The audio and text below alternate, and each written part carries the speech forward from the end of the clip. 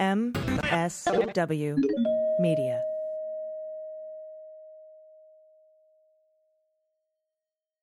News with swearing. Daily beans, daily beans.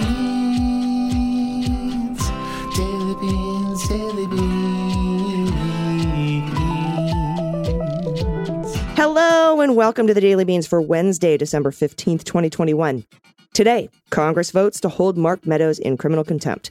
Top Pence aide Keith Kellogg is cooperating with the 1-6 committee. The Senate has passed a bill giving the Capitol Police Chief unilateral power to summon the National Guard. The D.C. Attorney General is suing the Proud Boys and the Oath Keepers over the Capitol attack.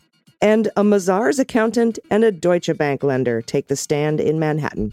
I'm Allison Gill. And I'm Dana Goldberg. Hey, Dana, how are you? I'm good, AG. How are you? I'm good. I've got a little bit of a frog in my throat, so I apologize. That's okay. I love frogs. Some people like frogs. Ribbit. Hello, my baby. Hello, my honey. Hello, my ragtime gal.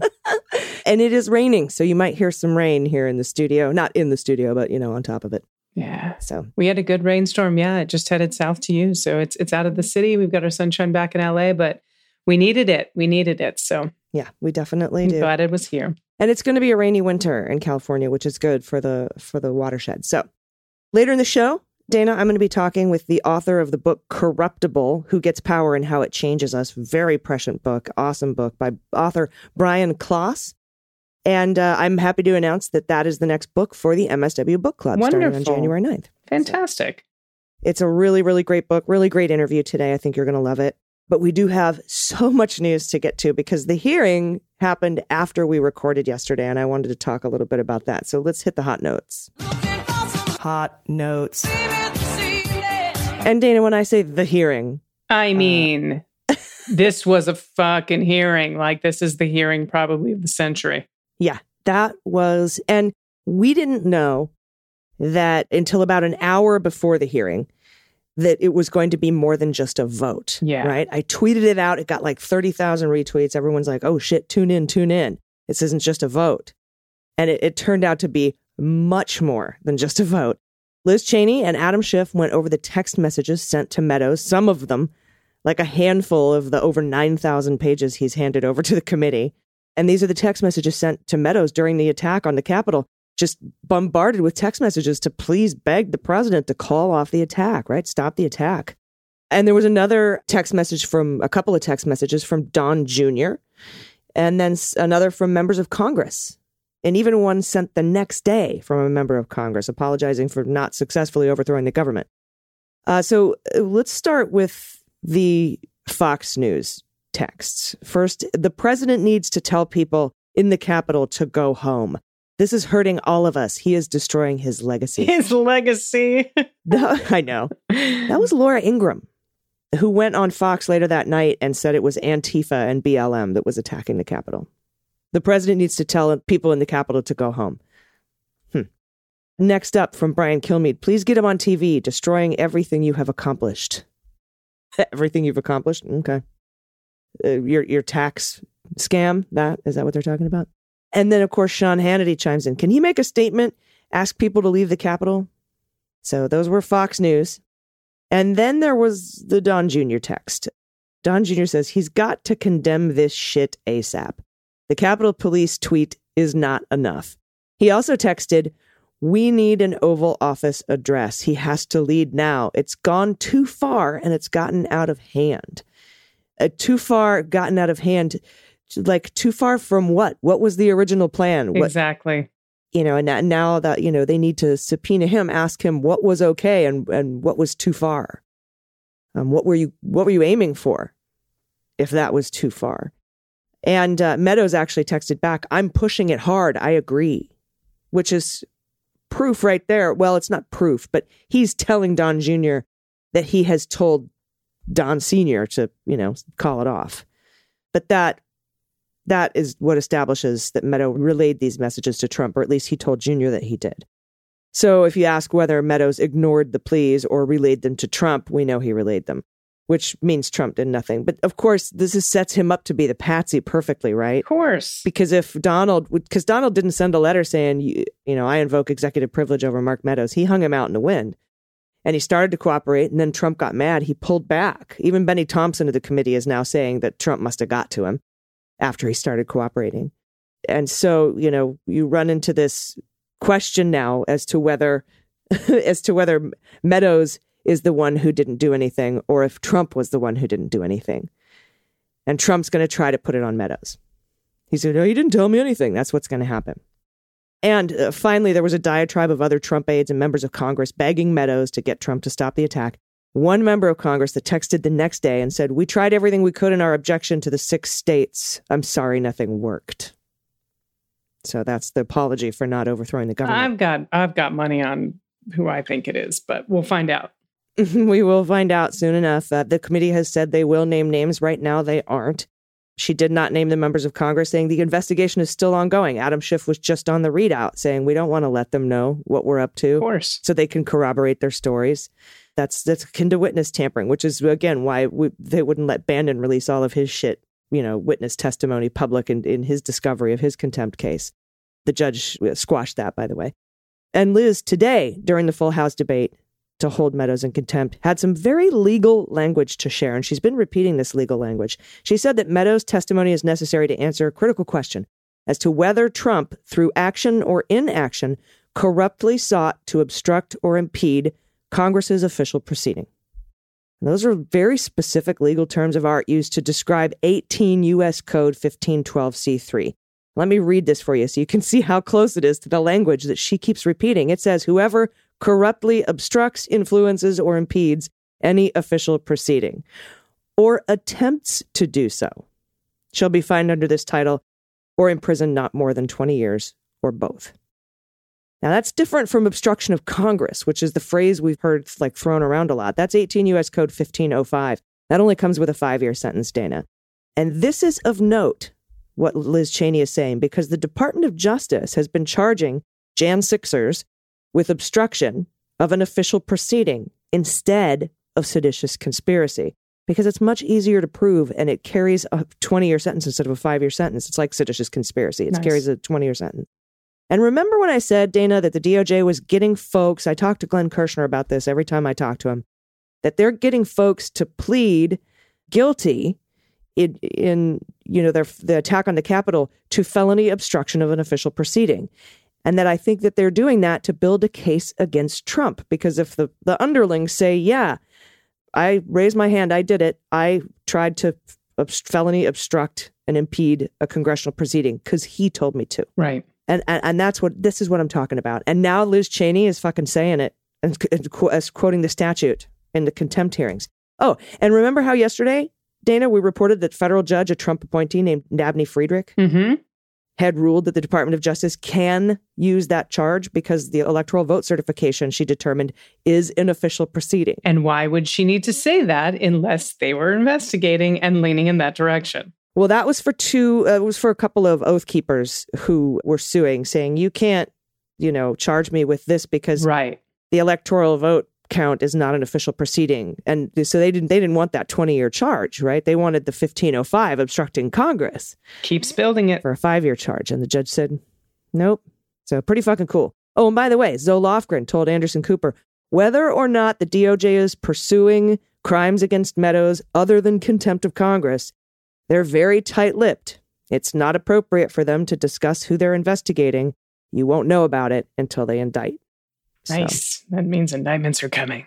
Yeah, I think so too. Hopefully, we'll see. Fingers crossed. I don't know. Again, it's so quiet. We don't know.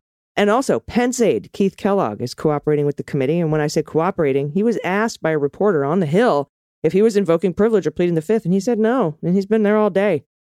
He was in the Oval Office with Meadows and Trump during that attack. Well, fantastic. Fantastic. All right.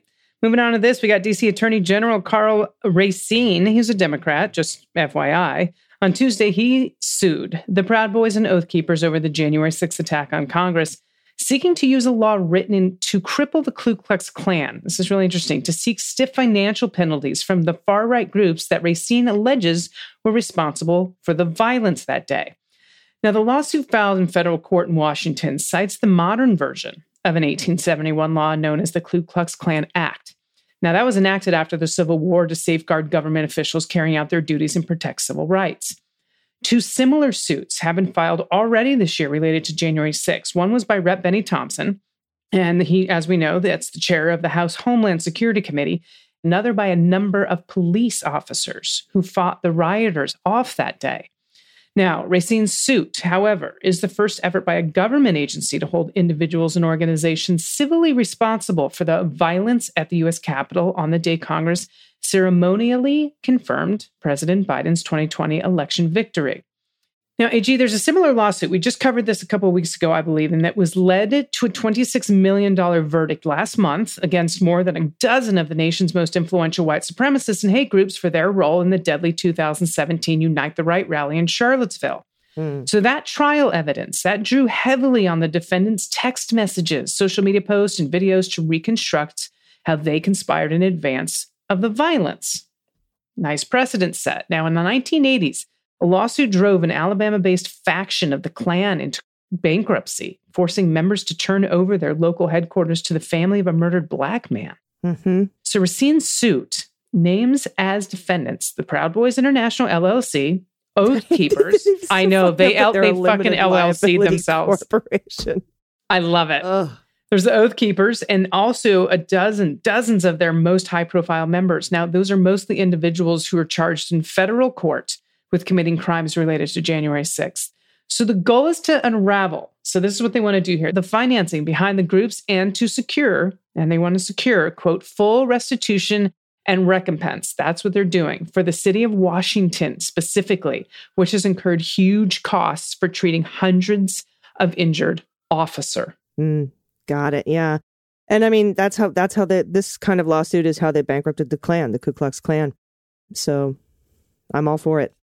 And get this, longtime accountant for former Donald, who helped, well, he's still Donald, but former Donald, who helped prepare Trump's taxes and the financial statements his company used to woo lenders, testified recently before a New York grand jury investigating his financial practices. And that's according to two people familiar with that investigation. Accountant Donald Bender of the firm Mazars. Oh, look at that. Appeared before a grand jury that was impaneled this fall by Manhattan DA Cy Vance to weigh potential criminal charges. In addition, in recent weeks, prosecutors have interviewed Rosemary Vrablick, a former managing director at Deutsche Bank. She got investigated, had to quit her job. Real big bummer. She arranged hundreds of millions of dollars in loans to Trump. That's according to people familiar with the investigation. And she was pulling from all sorts of weird subsidiaries that probably were funded by Russian banks, but whatevs. Vrablick's interview was not before the grand jury. Instead, one person said prosecutors pressed Vrablick about Trump's role in dealings with the bank. So she didn't actually testify before the grand jury. And that's interesting because if in New York, if you testify before the grand jury, you get immunity. So maybe she's in trouble. It might be why she had to step down from Deutsche Bank. That seems like a valid guess. So I might draft her this week for the Fantasy Indictment League. The appearance by Bender and Vrablick suggests prosecutors are seeking information about Trump's finances from a small circle of outside partners who handled details of Trump's taxes and real estate deals. Bender and Vrablick were never Trump's employees, but they knew more about his company's inner workings than many employees did. And Dana, this is why I said forever, when everybody was hammering on getting Trump's taxes, I'm like, fuck his taxes. We want the Mazars documents. Right. That's where we get documents. That's where we get testimony from his accountants that he is the one who fudged these numbers, right? Now, prosecutors are investigating whether he broke the law by giving different valuations for the same properties at the same time. In some cases, for instance, he would provide low valuations to property tax officials while telling lenders the same property was worth much more, sometimes 30 times more.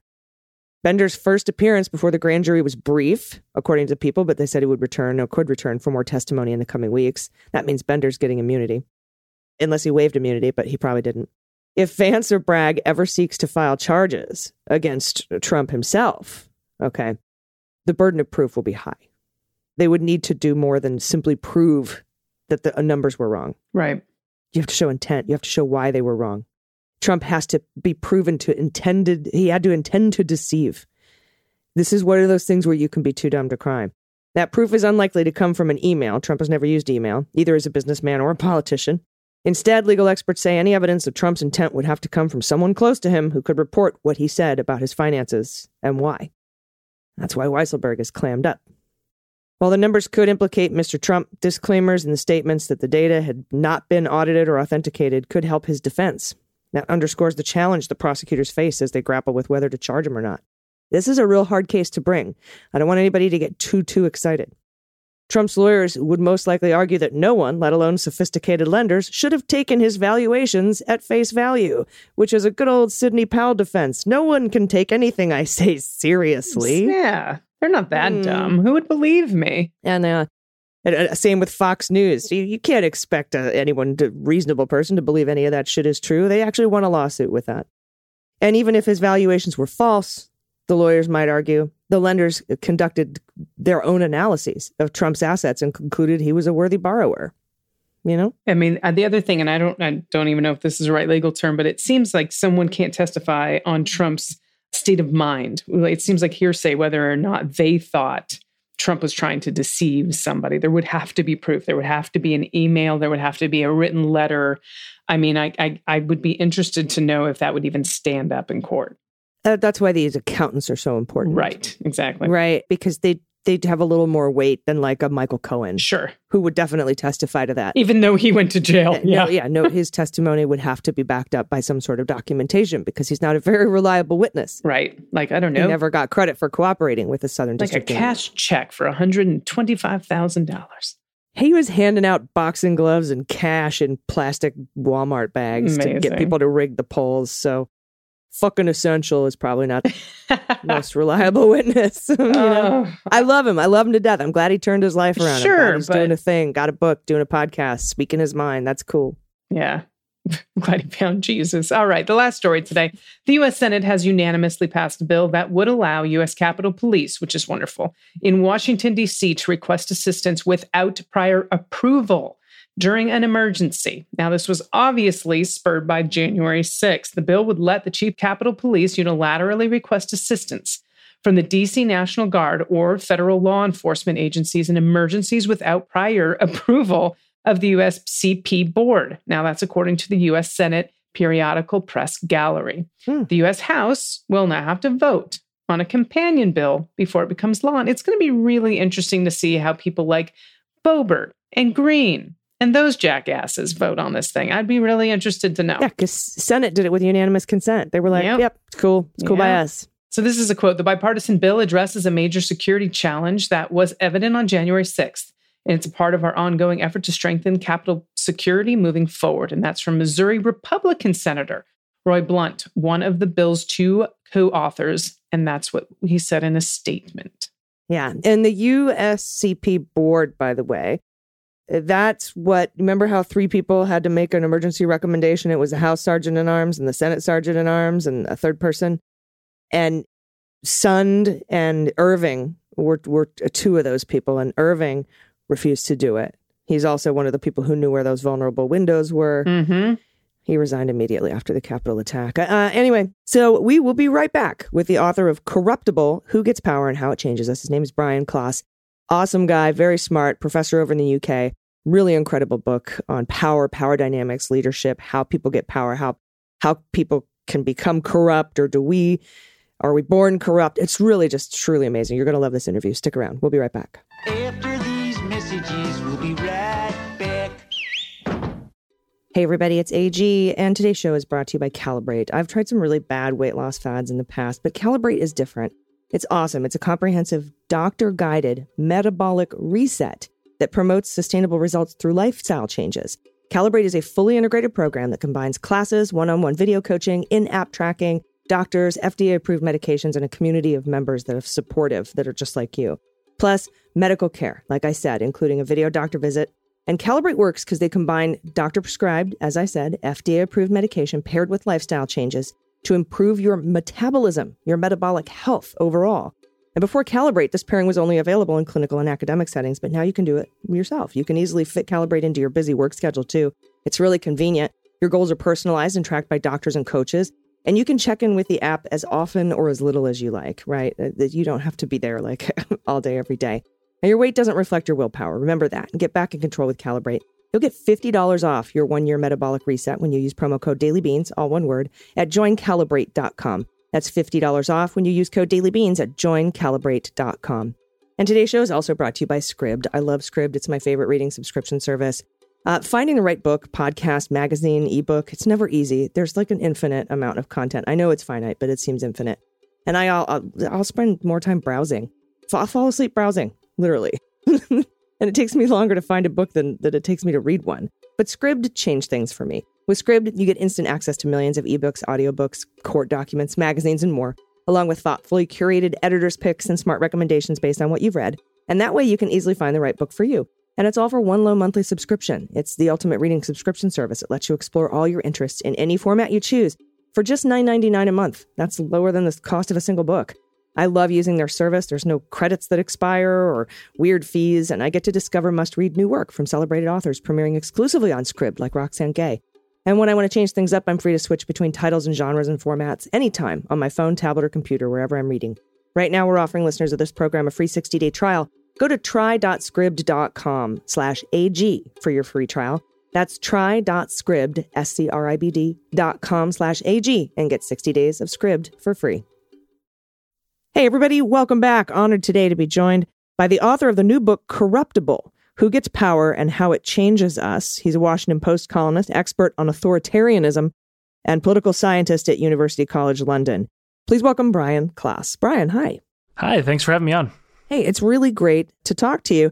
And, I just want to let everybody know, currently, the MSW Book Club is covering Here, Right Matters by Colonel Alexander Vindman. And his wife, Rachel, put me in touch with you about this amazing new book you've written. And I was hoping you could tell us a little bit about what prompted you to write it. I mean, I think I know, but what prompted you to write it and why the dialogue in it is so important. Yeah, so, I've written a few books in the past, and most recently I had a book out about Trump's authoritarianism. And I wanted to zoom out a bit because one of the things that people always say to me as a political scientist is, why is it that we have all these good and decent people around us? Our friends and family are nice people. They act with integrity. They behave, in honorable ways. And yet when we look at the leadership of the country, of businesses, et cetera, we're so often let down. And so what I did is I actually didn't put the word Trump in this book. I was sick of it. But what I was trying to figure out was, why is it that we end up with so many awful, rotten people so high up the hierarchy? And so what the book tries to do is to figure out, is there a dictatorial personality that draws itself towards power? Is there something about power that changes people? It's a chicken or the egg question. Is it that bad people seek power, or that power turns people bad?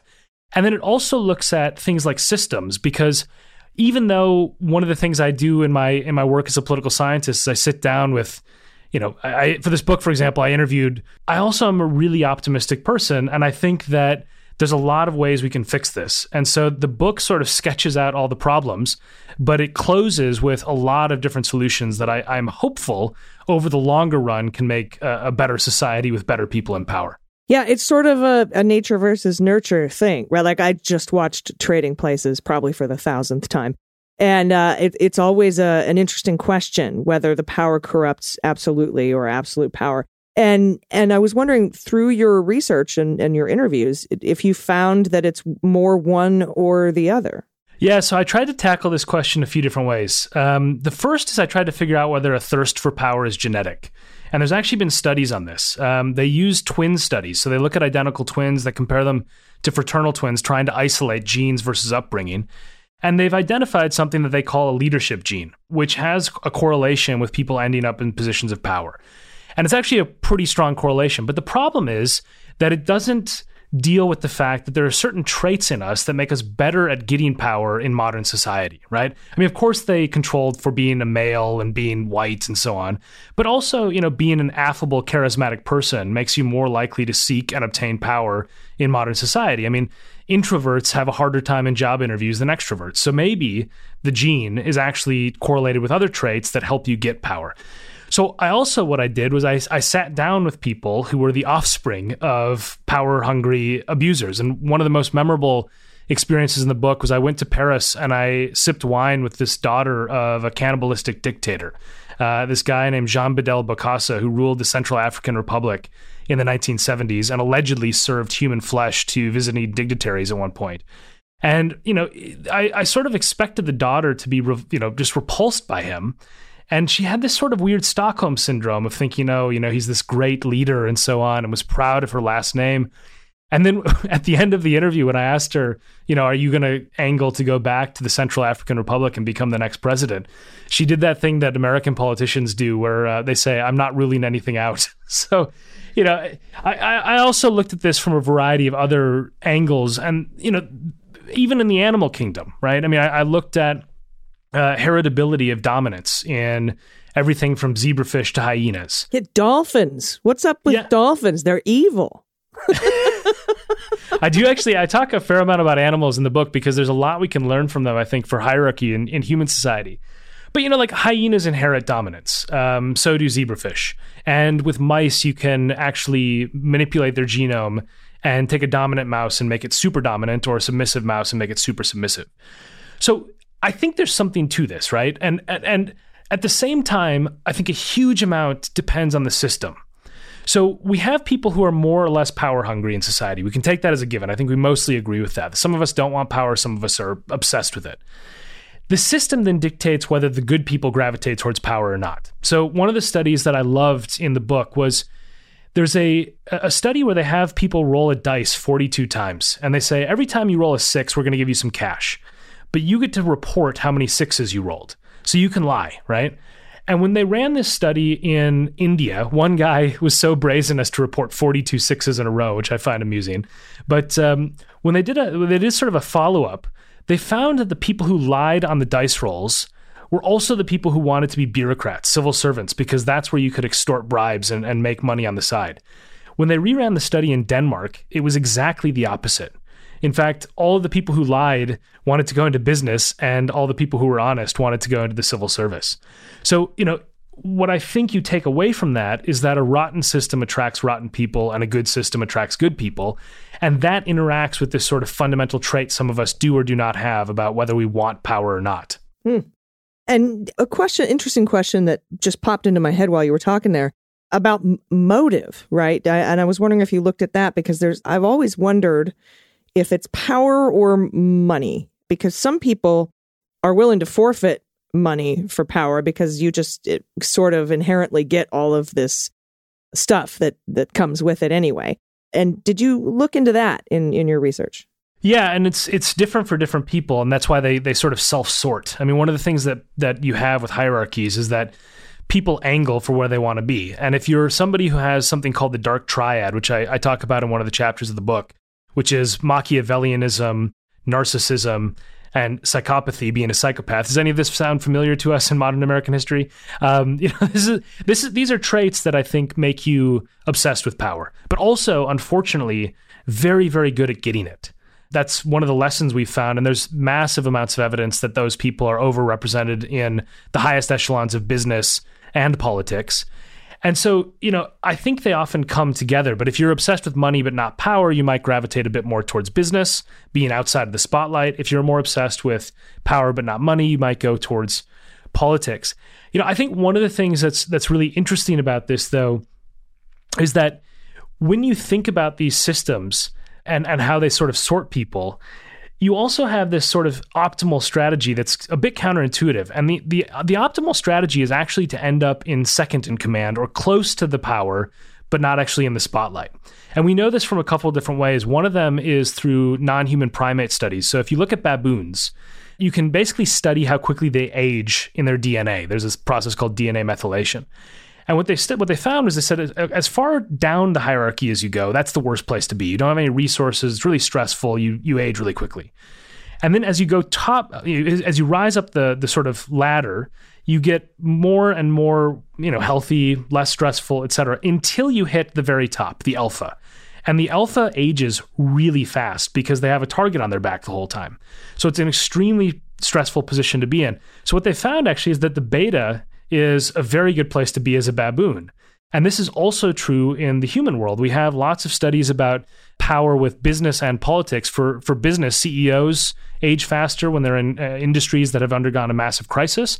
And with a study that looked up 200 years across 17 countries of people who won presidential elections versus the people who lost them and didn't get into power. The people who won died 4.4 years earlier on average than the people who lost. And so, I think one of the lessons is that seek power at your own peril. Maybe the best place to be is just out of the spotlight, near the top, but not at the top. Yeah, we've called that the power beta, specifically speaking of, let's just say, Senator Lindsey Graham, who was compared, actually, it's funny that you bring up animals because he was compared to, there was a fish in the animal kingdom that hangs on to the big sharks and eats the stuff off the sharks and like sort of eats the leftovers and the crumbs. And he's like, hey, and he finds the alpha shark and just sort of goes with him. So they were calling him the Lindsay fish. And I see that a lot where people prefer that position. Like you said, it's a lot less stressful, but you seem to get all of the, it's a coattails situation. Yeah, and I think this is something where there's a lot of variation in the strategies in which people get into power and how much they're obsessed with that sort of spotlight aspect of it. But I also think, one of the things that I think we need to think more carefully about when you talk about motive, for example, one of the areas in the book that stuck with me in the research was looking at policing, which is slightly, it's different from politics, but it's a big political hot button issue right now for good reason in the United States. And what I looked at in that was I tried to look up, how do we recruit police? Like, what are the videos? What are the messages that we have when we say you should become a police officer? And I found this amazing video in Doraville, Georgia, population 10,000, just outside of Atlanta, where the video starts with the Punisher logo flashing, which, by the way, is a vigilante who punishes and tortures criminals. And then it has these guys in camouflage, army camouflage, in a literal tank, scream into view with death metal music. They get out of the hatch, they throw their smoke grenade, they shoot their guns, they get back into the tank, and they, roll off into the sunset. And I thought to myself, like, who signs up after they see that, right? I mean, if I wanted to be a community support officer, or if I was not a super militaristic man, which I'm not, by the way, this is something where I would think, I'm not going to go to that police department. It's not a good fit for me. And what New Zealand did that I thought was very clever here was they decided to deliberately counteract this. They said, we know that the people who are bigots and bullies and racists and so on are probably going to throw their hat in the ring to be bigots and bullies and racists in uniform because it's really appealing to them. So we're going to make a recruitment video that specifically tries to deter them. And it basically creates a video that's funny. It's all community oriented. It's a series of people who don't look like your stereotype of cops. There are no guns drawn. And at the end, the criminal, the quote unquote criminal that they're chasing, turns out to be a border collie that's stolen a purse. And at the end, it flashes, do you care enough to be a cop? And you think, okay, the difference between the Punisher logo and the do you care enough to be a cop logo is the difference between abusive policing and community-oriented policing. And so when it comes to motive, I think it's not just the people that seek power, it's the systems that say, we want you, and how they portray it. And I think we have that, the Republican Party is a really broken mechanism right now in that regard, because you look at Paul Gosar or somebody like him, and the people who want to be Paul Gosar, they're the next generation of Republican candidates. So I think, we have to think at all these different levels, who seeks power, who obtains it, how the system actually, attracts the wrong kind of people, and how you can reform it. Yeah. And speaking of how the system either attracting the wrong kind of people or breeding the wrong kind of people, I have some more questions about that, but I have to take a quick break. Will you stay with me? Of course. Thanks. Everybody, we'll be right back. Hey, everybody, it's AG, and this segment of the show is brought to you by BetterHelp. They bring you professional online counseling whenever you need it the most. We've had a really anxiety-ridden last few years, and we can all use support in life, especially when it comes to our health and our mental health. That's my sign-off every day, right? You have to take care of your mental health. And in my experience with PTSD, I've learned it's better to get professional guidance rather than to try to deal with it by yourself. And asking for help can be hard, but BetterHelp makes it easy and convenient. You can message your counselor anytime from anywhere in the world.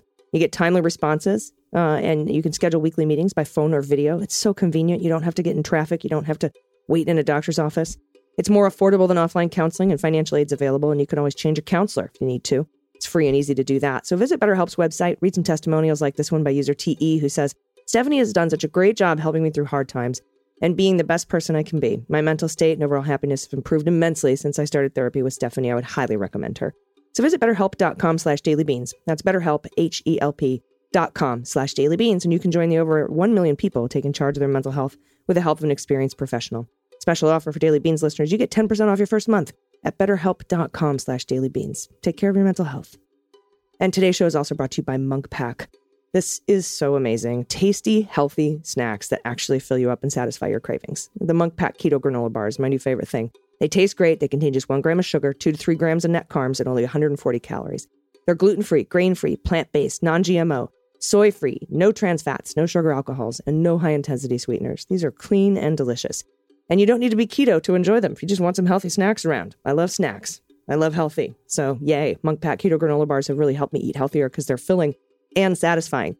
The Monk Pack Keto Granola Bars are available in coconut, cocoa chip, peanut butter, blueberry, almond, vanilla. They have so many flavors. Right now, peanut butter. I'm on to peanut butter is my favorite this week.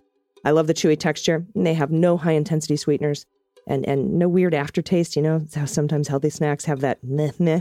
These do not have that. They're just delicious. Try it for yourself and you'll see. We have a special deal for listeners. Get 20% off your first purchase of any Monk Pack product by visiting monkpack.com and entering code DailyBeans at checkout. Daily Beans is all one word. Monk Pack is so confident in their product, it has a 100% satisfaction guarantee. So if you don't like it for any reason, they'll exchange the product or refund your money, whichever you want. So there's no risk here. To get started, just go to monkpack.com, monkpack.com. Select any product, enter code DailyBeans, all one word. You do that at checkout and you'll get 20% off your purchase. Monk Pack, delicious, nutritious food you can count on, and we thank them for sponsoring the show. Everybody, welcome back. We're talking with the author of Corruptible, Who Gets Power and How It Changes Us, Brian Klaas. And Brian, before the break, you were talking about looking into some police things, what was going on with New Zealand and their, recruitment videos. And I was instantly reminded of, I've been for over a decade now, close to 2 decades, an advocate for survivors of military sexual trauma. And we have been looking into whether the military sort of attracts predators or if they create them, what kind of people want to join the military, because of the much higher rate of sexual harassment and assault in the military. And when we look at the insurrection, for example, so many people who are ex-cops, ex-military, or in these violent extremist groups who dress like they're in the military and go and play military or cops, etc. And I was wondering if you had looked at all into, I think the same would stand to reason for police as it would for the military, but I was wondering if you looked into the military specifically. Yeah, so I think there's a similar dynamic with the military as there is with the police. And the way I'd say it is that there's plenty of people who join the military or join the police because they want to serve their community. But the key word is disproportionate, right? There's a disproportionate number of people and a disproportionate kind of person who looks at the idea of carrying a gun and the power that is associated with it, potentially in a foreign country where you're allowed to shoot people, or, in the police where you're allowed to patrol streets of a different ethnicity to you and abuse those people, where they think this sounds great. And so, I talked to the head of the Metropolitan Police in London, the person, well, not the head of it, but the person who used to be in charge of recruitment for the Metropolitan Police in London. And she said the same thing about the military as she would about the police, which she said, if you're one of these bad apples, being a bad apple with a uniform and a gun is really attractive. So you have to design a system that counteracts that. Now, at the same time, being in those systems does make you worse. It is true that power corrupts. One of the chapters I have outlines how that actually works, and it changes your brain chemistry. There's neuroscience evidence about this. There's all sorts of evidence that we can point to of how power changes you. But one of the ways, and this speaks to the simplicity of some of these interventions, that you can avoid some of this behavior is with something as simple as rotation. And this would be true in the military as much as in policing. So what they've found in various places where abusive power often exists is that if you end up with the same sort of either group of people or same partner in the police force, you start to trust that person. And if both of you exist in a culture of abuse or, breaking the rules or, God forbid, sexual assault, you end up in a situation where you think, I can get away with this because this person has my back. Now, if you constantly rotate people, you lose that. You start to worry about the new blood that's going to tell on you or is going to expose you or will at least be watching you.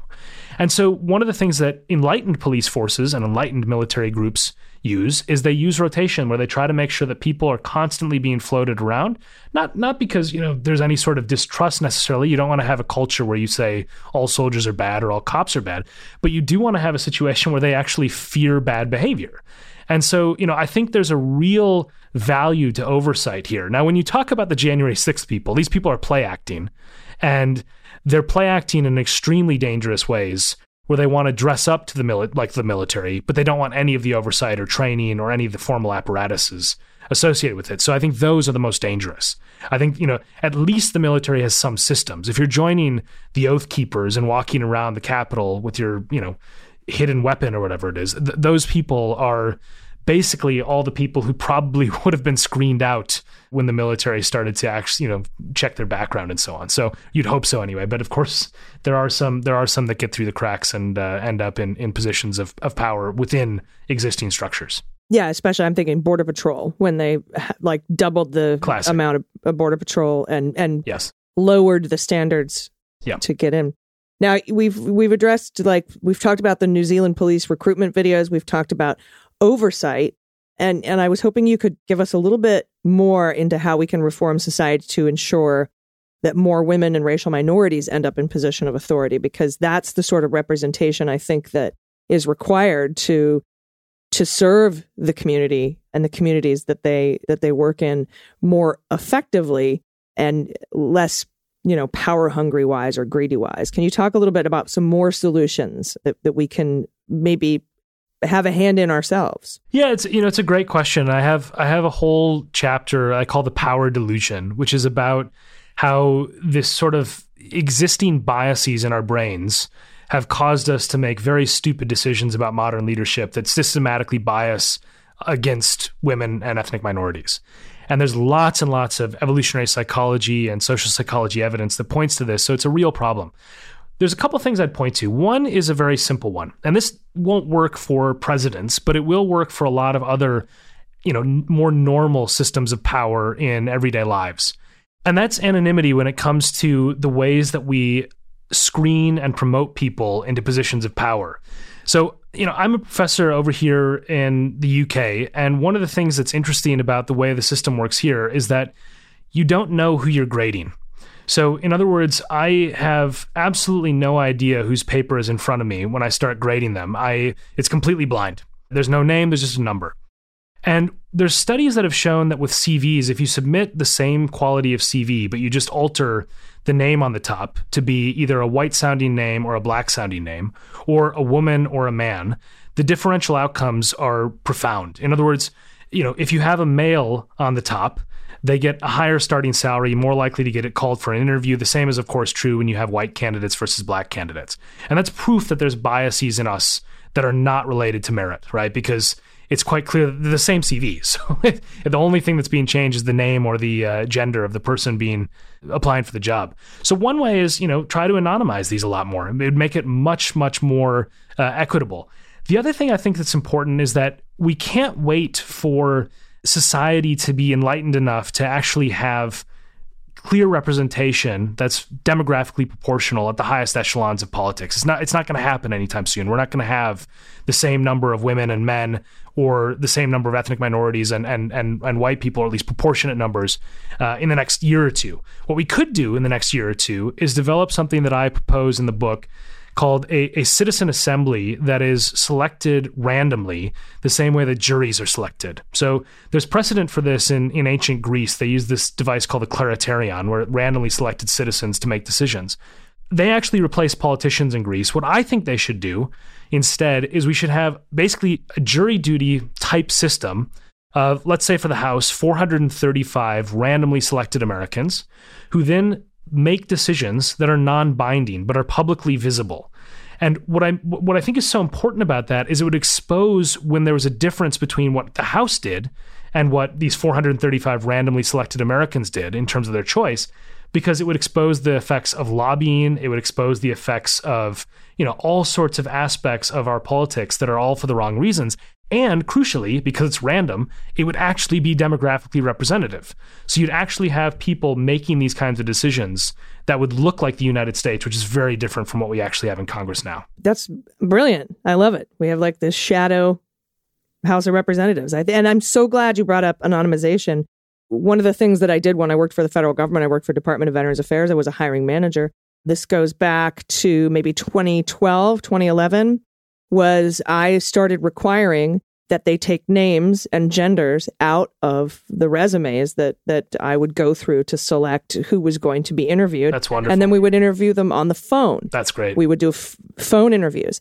And I did that because of inherent biases that I can recognize my privilege, but that I might not be able to see.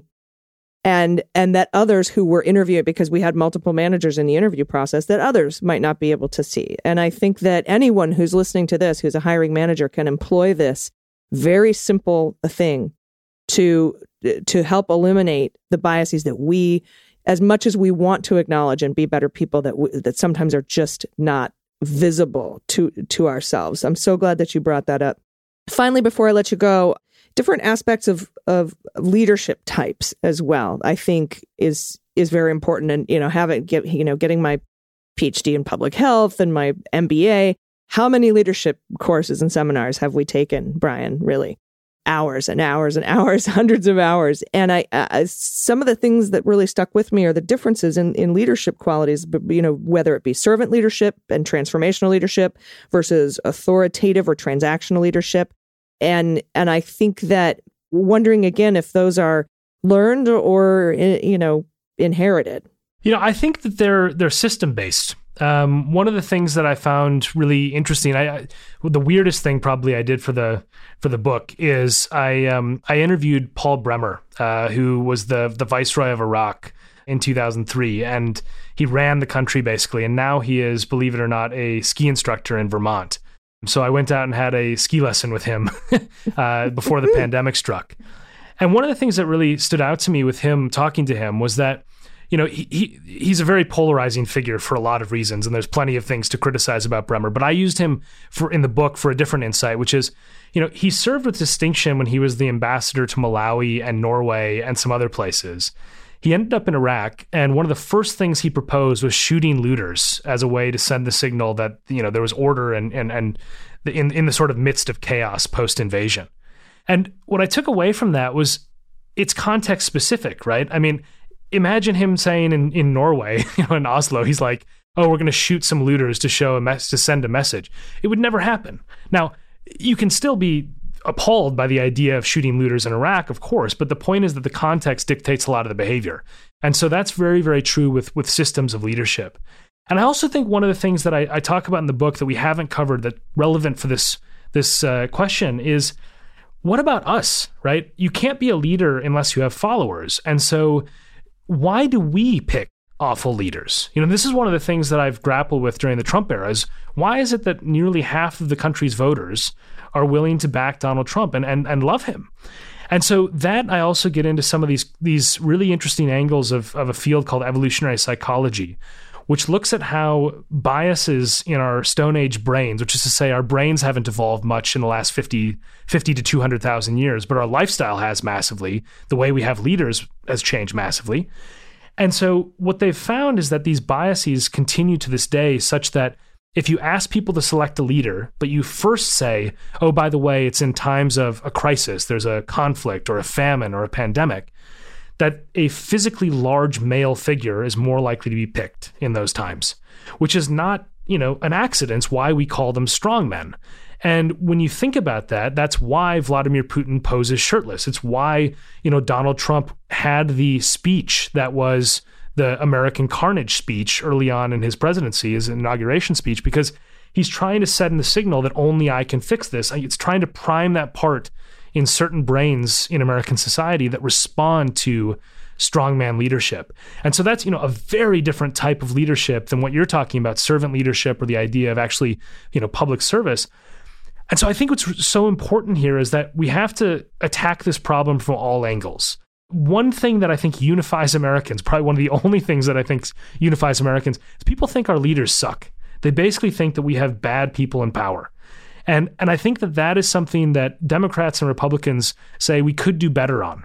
So how do we fix it? Well, we have to think about every aspect. Who seeks power? Who gets power? How they retain power? The system around power, and why we give power to bad people.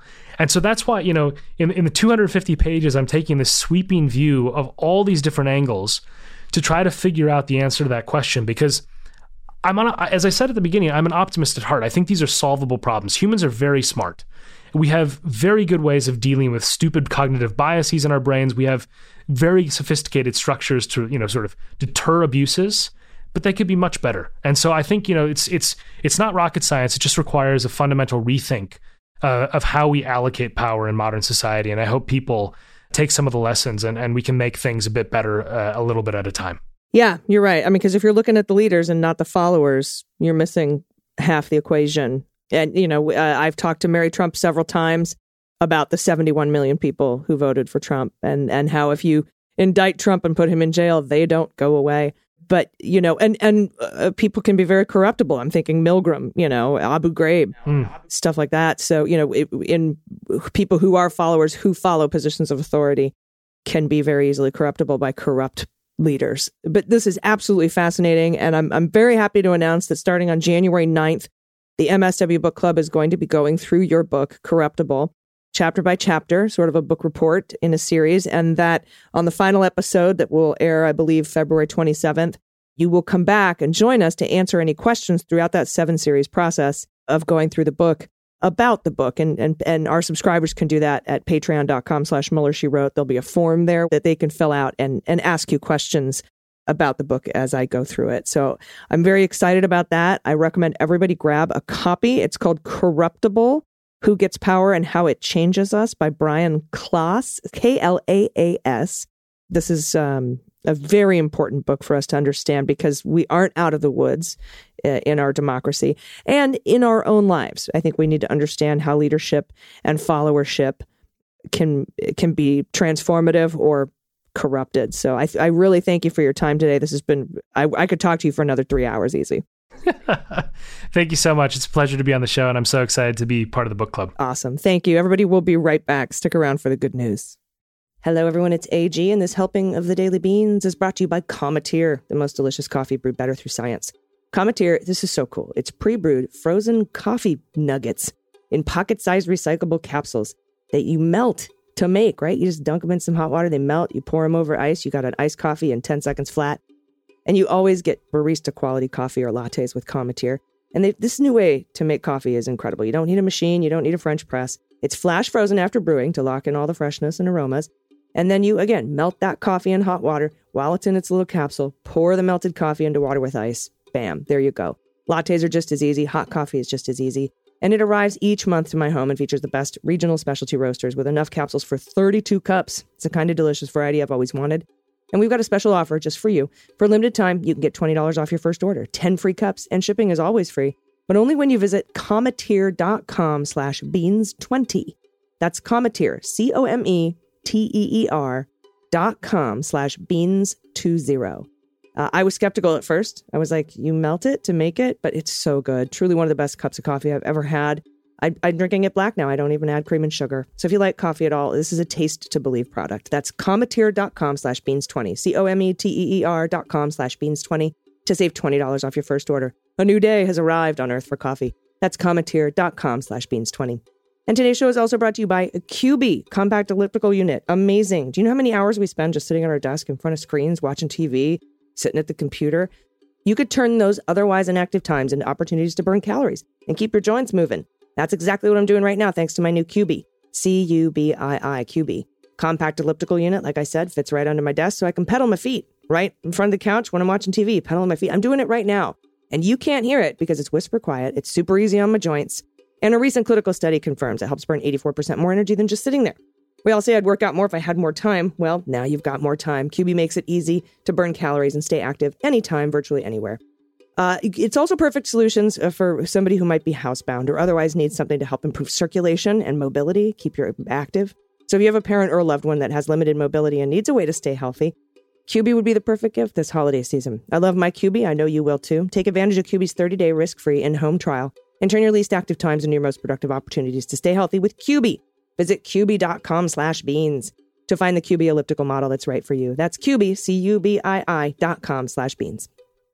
Everybody, welcome back. It's time for the good news. Well, we'll float on. Good news is on the way.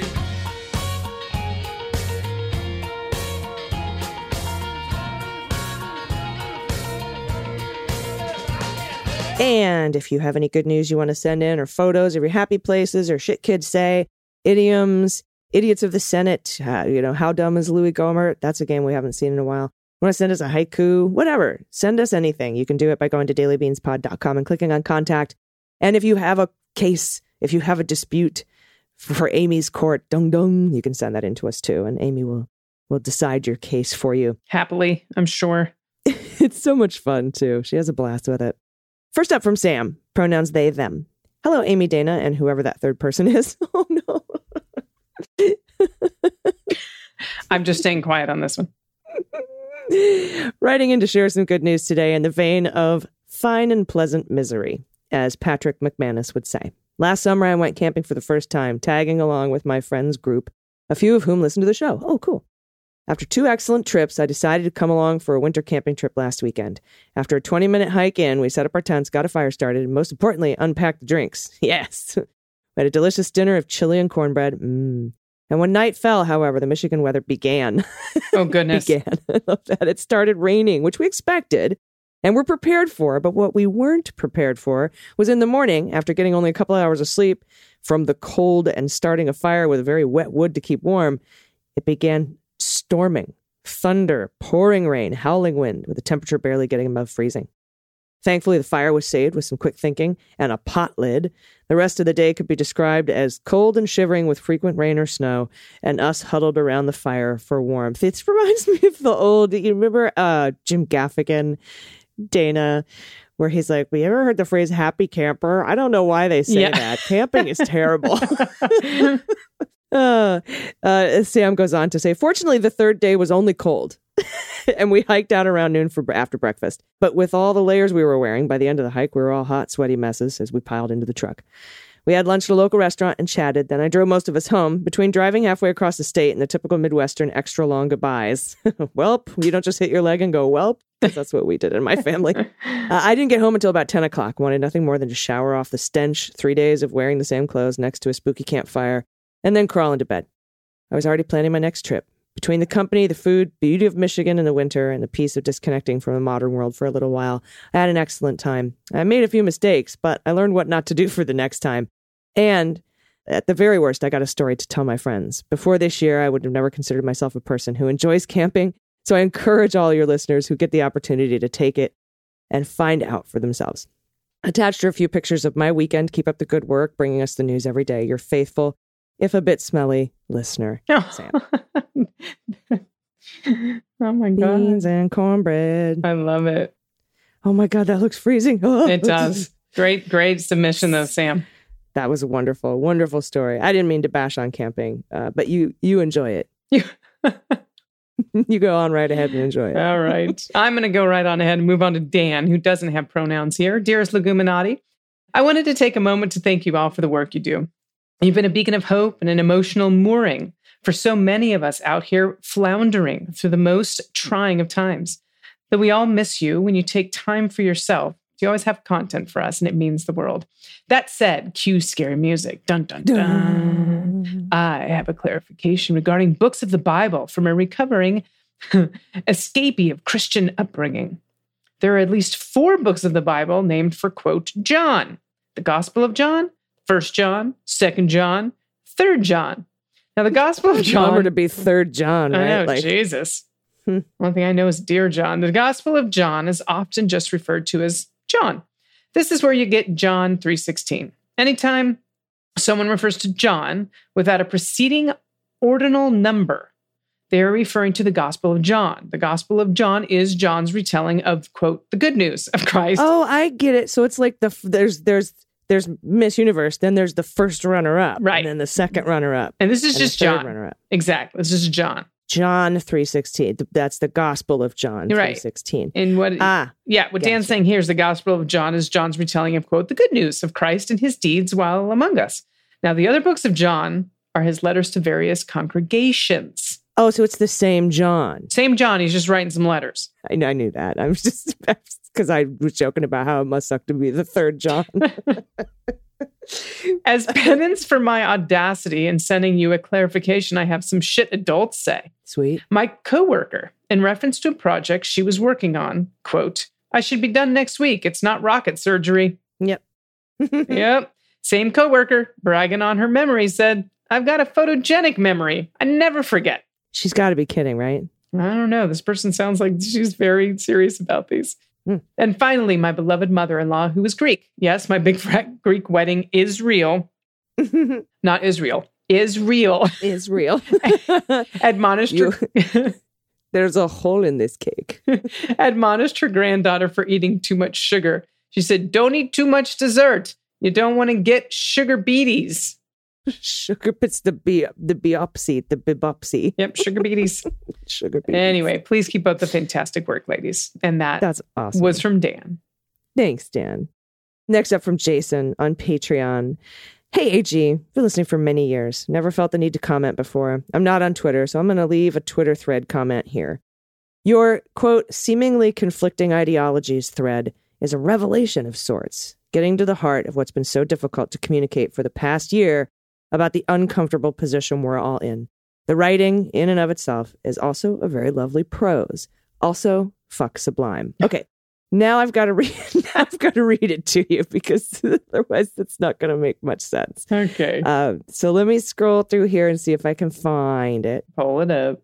But yeah, I posted this thread last night when I was, I don't know, I was kind of one of those heavy thinking nights. Do you know what I'm talking about? Do you ever have those? Of course.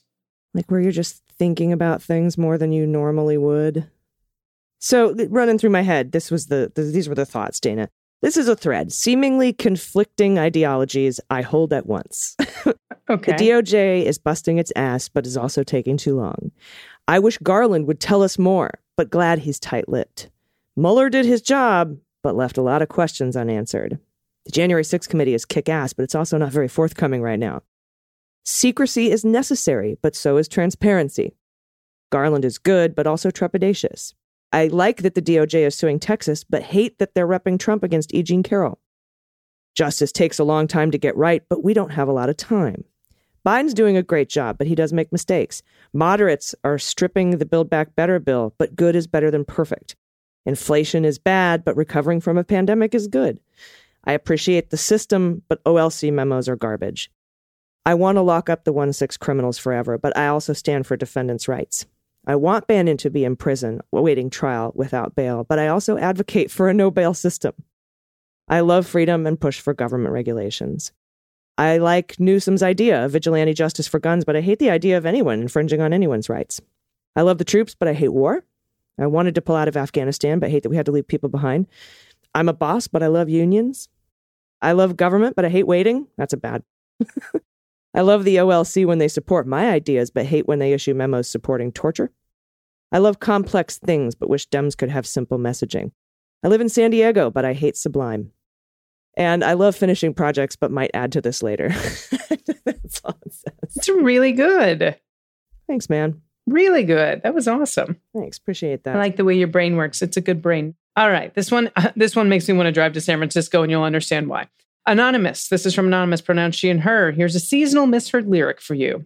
I was far too old when I realized that Mele Kaliki Maka is not a wise way to say Merry Christmas, but the island way. I can't be the only one, right? That's awesome. That is funny. Now, this is what I was talking about. Attaches a photo of sweet Junebug, and Junebug's available for adoption from Muttville Senior Dog Rescue. Muttville. I love it. Bring it on home to Muttville. In my old town, San Francisco. At an estimated 13 years young, it says old, but I said young. She's reaching old lady status, but her foster says she's still energetic, lovable, and has no issues wearing clothes. Important questions to answer. Thank you. Look how cute Junebug is. I know. The baby. Oh, the look baby. At the ears. So cute. Thank you for sending that in. We'll have that information if you are in San Francisco and you want to adopt a Junebug. We'll have that information in the show notes. Next up from Valerie, pronouns she and her. Hello, Leguminati, one and all. I've been meaning to get in touch for literal years, but have never really felt like what I had to say was important enough or interesting enough to submit. However, I wanted to share with a wider community an idea for the holiday party season that I've always loved, and one that we used to do at my old job as a features editor at my small town paper when I still lived in the United States. It's a Secret Santa gift exchange with a twist. We'd set our spend limit, pull everyone's name out of a hat, then we would buy our Secret Santa gifts for that person, imagining them as a child. This led to some active investigations about the person whose name you had drawn. For example, I had no idea that the advertising rep I had chosen was heavy into My Little Pony as a little girl. Oh. But her colleagues let me know. We'd spend to the set limit. Everyone removed the price tags, wrapped the gifts for exchange at our holiday party after dinner. It was both exciting and delighting to see what everyone received. And there was genuine experiences of getting to know some of the formative experiences of our colleagues. It offered a different perspective on their personalities. And longer term, it made, for me at least, it made it difficult to stay angry with someone if I imagined them as a buck-toothed kid playing catch with their new softball mitt. The best part, in my opinion, is that we then would all donate the gifts, still in their packaging, to Toys for Tots. And the gifts would then go on to make a new batch of kids happy. This is getting to me on Christmas morning. It's a gift that gives at least twice. You get to know your colleagues more deeply. You get to see what your colleagues think about you as a kid. You get to make a child happy with a neat present. And you get to feel good about the whole thing. I realize that it's a challenge to adopt during a global pandemic, but I hope that the community keeps in mind for any particular gift exchange. I've tried unsuccessfully to export it to other jobs to adopt this. Tradition. This tradition. I tried to export it to other places I've worked since leaving the paper and moved to the UK to marry my husband. Congrats, but I live in hope that someone else will pick up the baton and spread some holiday magic for those less fortunate than others. Thank you for all the incredible work you've done since the humble kitchen beginnings, for keeping this immigrant informed of the slow-motion car crash that was the last administration. The amount of chronicling and dissemination you do in your podcast is incredibly impressive and so necessary to keep holding people to account. Big up the Fourth Estate. Thank you. I'd also like to take a minute to thank whoever it was that sponsored my premium account. I don't really mind advertisements, but not being able to see everyone's pod pet tax photos was getting to me. I appreciate them. And admission to Behind the Beans so much. I hope everyone has had a safe and happy holiday season, takes a much needed rest over the next few weeks, ready to come back and keep the pressure up to hold the former guy to account. Many thanks for all you do, team. Lothian Cat Rescue is a charity-run, cat-only, no-kill shelter, and I see they have 3 beautiful black cats needing homes. Black cats are often overlooked because humans are superstitious, I guess. I will almost always choose a black cat to adopt because of this. I love them. Here's one looking for a home that maybe one of the other Scottish area listeners could give a new home to. He is at lothiancatrescue.org. He's 2. Look at him. Oh, AJ. AJ's a shy lad with a sleek black coat, and he's never lived... don't know what with that children or animals up until now. He really likes to go out and about. It's a shy lad. So cute. It's a shy lad. I need a garden, it says. That's so cute. Oh, look at the next one. There's a kittens. Here's our 2 that we adopted from the same shelter 3 years ago when they were so small. Their eyes were kind of blue. This is a picture of them when we had them about 3 months. Pablo's on the left, Olaf on the right. Look oh my God, Pablo and Olaf. What great names for kittens. They're so cute. Oh, that's a man face on top there. Oh my God, so look cute. At that chin. Wonderful. Thank you for all these submissions, everybody. And what a great idea. Gift exchange of what you would get them when they were a kid, and then you give all the toys to charity. I know. That's brilliant. I love that. If anybody does that, it might be too late. Christmas parties are usually like the 1st or 2nd week of December for work. But totally. If you do that, I want to hear about it. I want to hear stories about it. So if you want to set that up. And I imagine you would learn so much about your coworkers and yourself too. Like you just have that cool nostalgic feeling. Totally. Of being a kid. Rad. Dana, any final thoughts? I do not have any final thoughts for today, my friend. All right. Well, everyone, tune in tomorrow and we'll see if Dana has any final thoughts. Until then, please take care of yourselves, take care of each other, take care of the planet, and take care of your mental health. I've been AG. And I've been DG. And them's the beans. The Daily Beans is written and executive produced by Allison Gill with additional research and reporting by Dana Goldberg and Amy Carrero. Sound design and editing is by Desiree McFarlane, with art and web design by Joelle Reeder with Moxie Design Studios. Music for The Daily Beans is written and performed by They Might Be Giants, and the show is a proud member of the MSW Media Network, a collection of creator-owned podcasts dedicated to news, politics, and justice. For more information, please visit mswmedia.com.